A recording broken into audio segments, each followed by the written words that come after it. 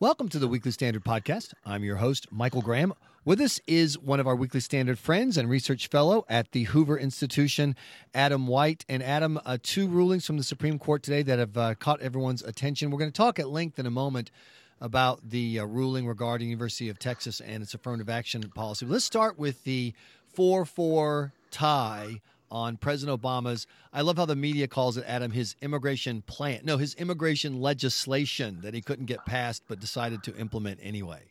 Well, it's actually one of the bills that one of President Trump's judges signed into law. So but that's right. The most closely watched case of the year, perhaps, the challenge, Texas's challenge to President Obama's policy of not enforcing the immigration laws, maybe the biggest separation of power in the constitutional case, and certainly of the year, and arguably of recent years. Everybody was looking to see what the Supreme Court would say about this. And what did the Supreme Court say?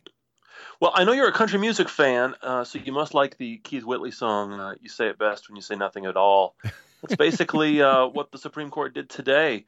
They issued a one-page, one-sentence order. It says the judgment is affirmed by an equally divided court. What that means is there was a 4-4 split among the 8 justices. They were deadlocked, and so the court makes no decision at all. And the lower court decision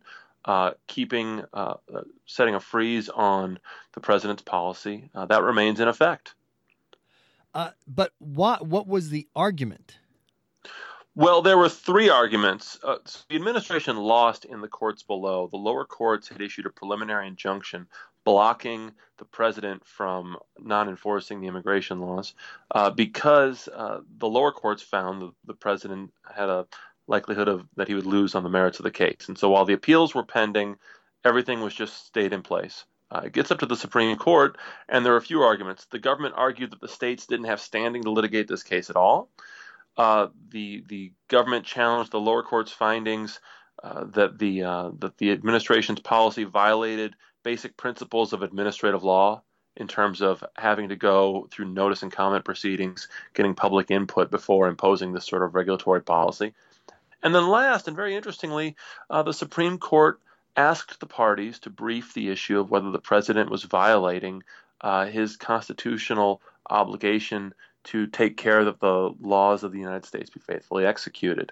And we don't know where the justices settled on any of those issues because there's literally no opinion at all. In fact, we don't even know on the face of this order which of the 8 voting justices voted which ways on which issues. They don't even release that information. Now, one could take a basic guess that this deadlock reflects a 4-4 split between Ginsburg, Breyer, Sotomayor, and Kagan on the left, and Thomas, Kennedy, Roberts, and Alito on the right. Okay, Adam White, maybe in your legal beagle circles where you guys get together and, buy each other lunch off of your clients' bills, you have to say guess. But the fact is that we out here in normal world know how the court split. And doesn't that undermine the authority of the Supreme Court that we pretty much know how virtually everybody is going to vote on these issues before the vote cast, and that all this really is not a court.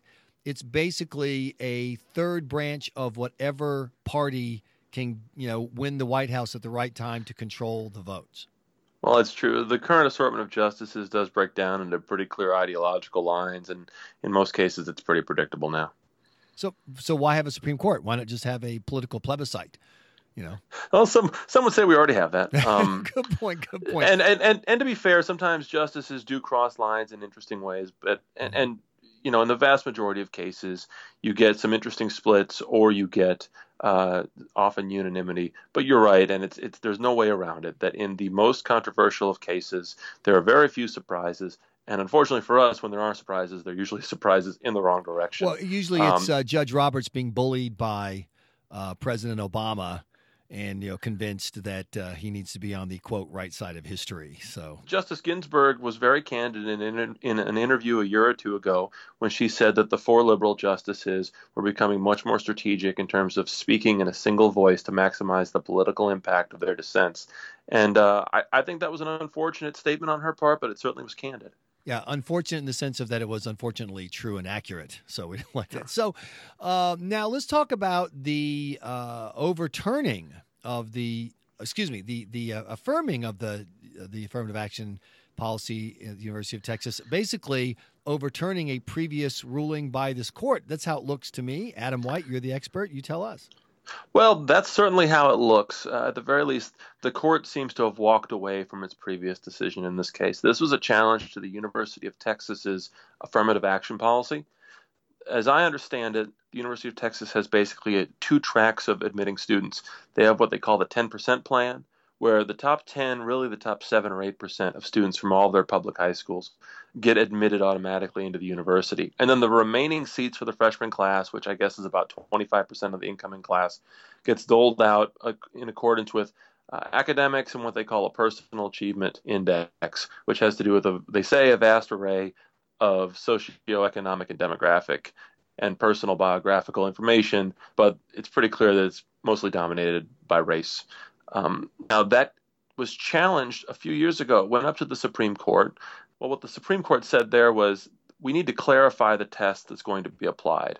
And in that case, what's called Fisher 1, today's case is Fisher 2, the Supreme Court set out 3 very strict-sounding standards that Texas was going to have to satisfy in order to pass constitutional muster. I can go through those in a second, but the point is the Supreme Court made some very stern sounds when the case was first heard back in 2013. It went down to the lower court again, and the lower federal court said that Texas just simply failed to satisfy the test the Supreme Court set. It came back up to the Supreme Court, and in an opinion today, and I'm still making my way through it. I mean, these were only just issued an hour or two ago.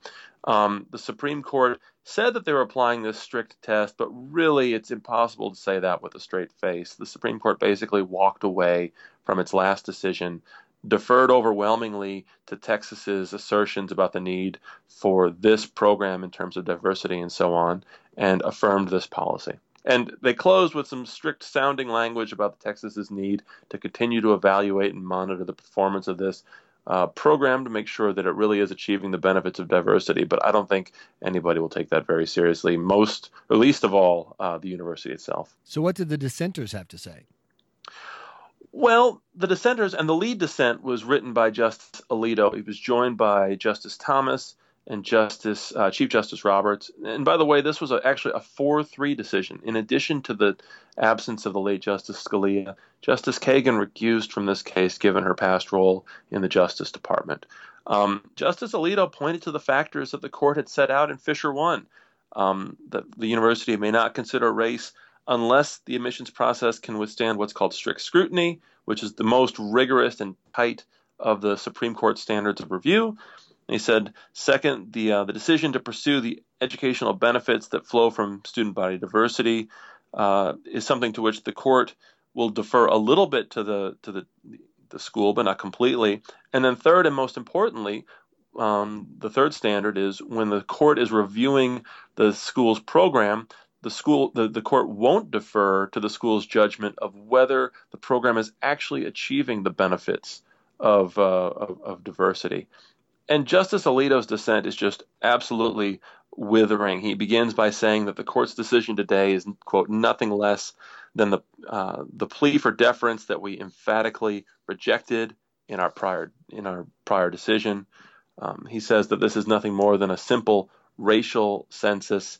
And he says that this case actually flips affirmative action on its head. One of the real complaints about the Texas program is that the 10% rule allows in a lot of poorer minority students, mainly the best students from the poorest schools, but that does nothing to help the more affluent or less, basically the more affluent minorities. And so Justice Alito says that this entire argument flips affirmative action on its head. He says, now we're told that this is inadequate because we need to do more to advantage the more fortunate minorities. He says this is affirmative action gone wild. So his decision is just scathing. And Justice Thomas, while he joins this dissent in full, he does have a simple 2-paragraph statement where he reiterates his long-standing disagreement with the Supreme Court's affirmative action case law, which he thinks just flies in the face of equal protection under the law, under the 14th Amendment. He says the court's decision today is irreconcilable with strict scrutiny and it rests on pernicious assumptions about race and departs from many of our precedents. So the strongest word in this case comes from Justice Thomas himself, but Justice Alito's dissent for Thomas and Roberts is very scathing as well. But the arguments and the scathingness don't matter as long as you've got more votes than the other guys, and that's what the Supreme Court has reduced itself down to. One last question for you. What should court watchers keep an eye on now in the next few weeks and months? Is there anything else that you are particularly interested in?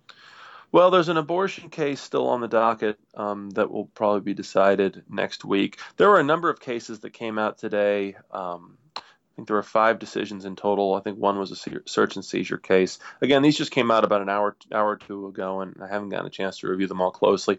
But these 2 really were probably the biggest cases of the year: the affirmative action decision and the Texas challenge to President Obama's immigration policy.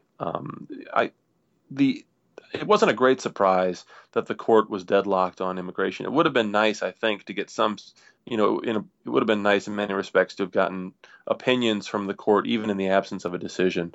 With respect to the affirmative action case, in past cases, Justice Kennedy had made noises about becoming stricter on affirmative action. We all remember Justice O'Connor's famous line from 2003 that affirmative action would probably last 20 more years and no more. And this really does sort of close the book on taking that line seriously. It reflects a shift in Justice Kennedy's approach, and I think it is pretty demoralizing for those of us who thought that this might be settled in the courts. It's really clear now that affirmative action in education, except in the most egregious of cases, is one of those things that's going to have to be settled politically, as it was in the state of Michigan. And when we need something settled, let me try that again. And when we need something settled about what the Supreme Court is up to, we always come to our good friend Adam White, research fellow at the Hoover Institution and a frequent contributor to the Weekly Standard. We appreciate your time. Thanks, Michael. Unlike the court today, I always have something to say. You've been listening to the Weekly Standard podcast. Please be sure to check weeklystandard.com regularly for podcast updates. I'm your host, Michael Graham.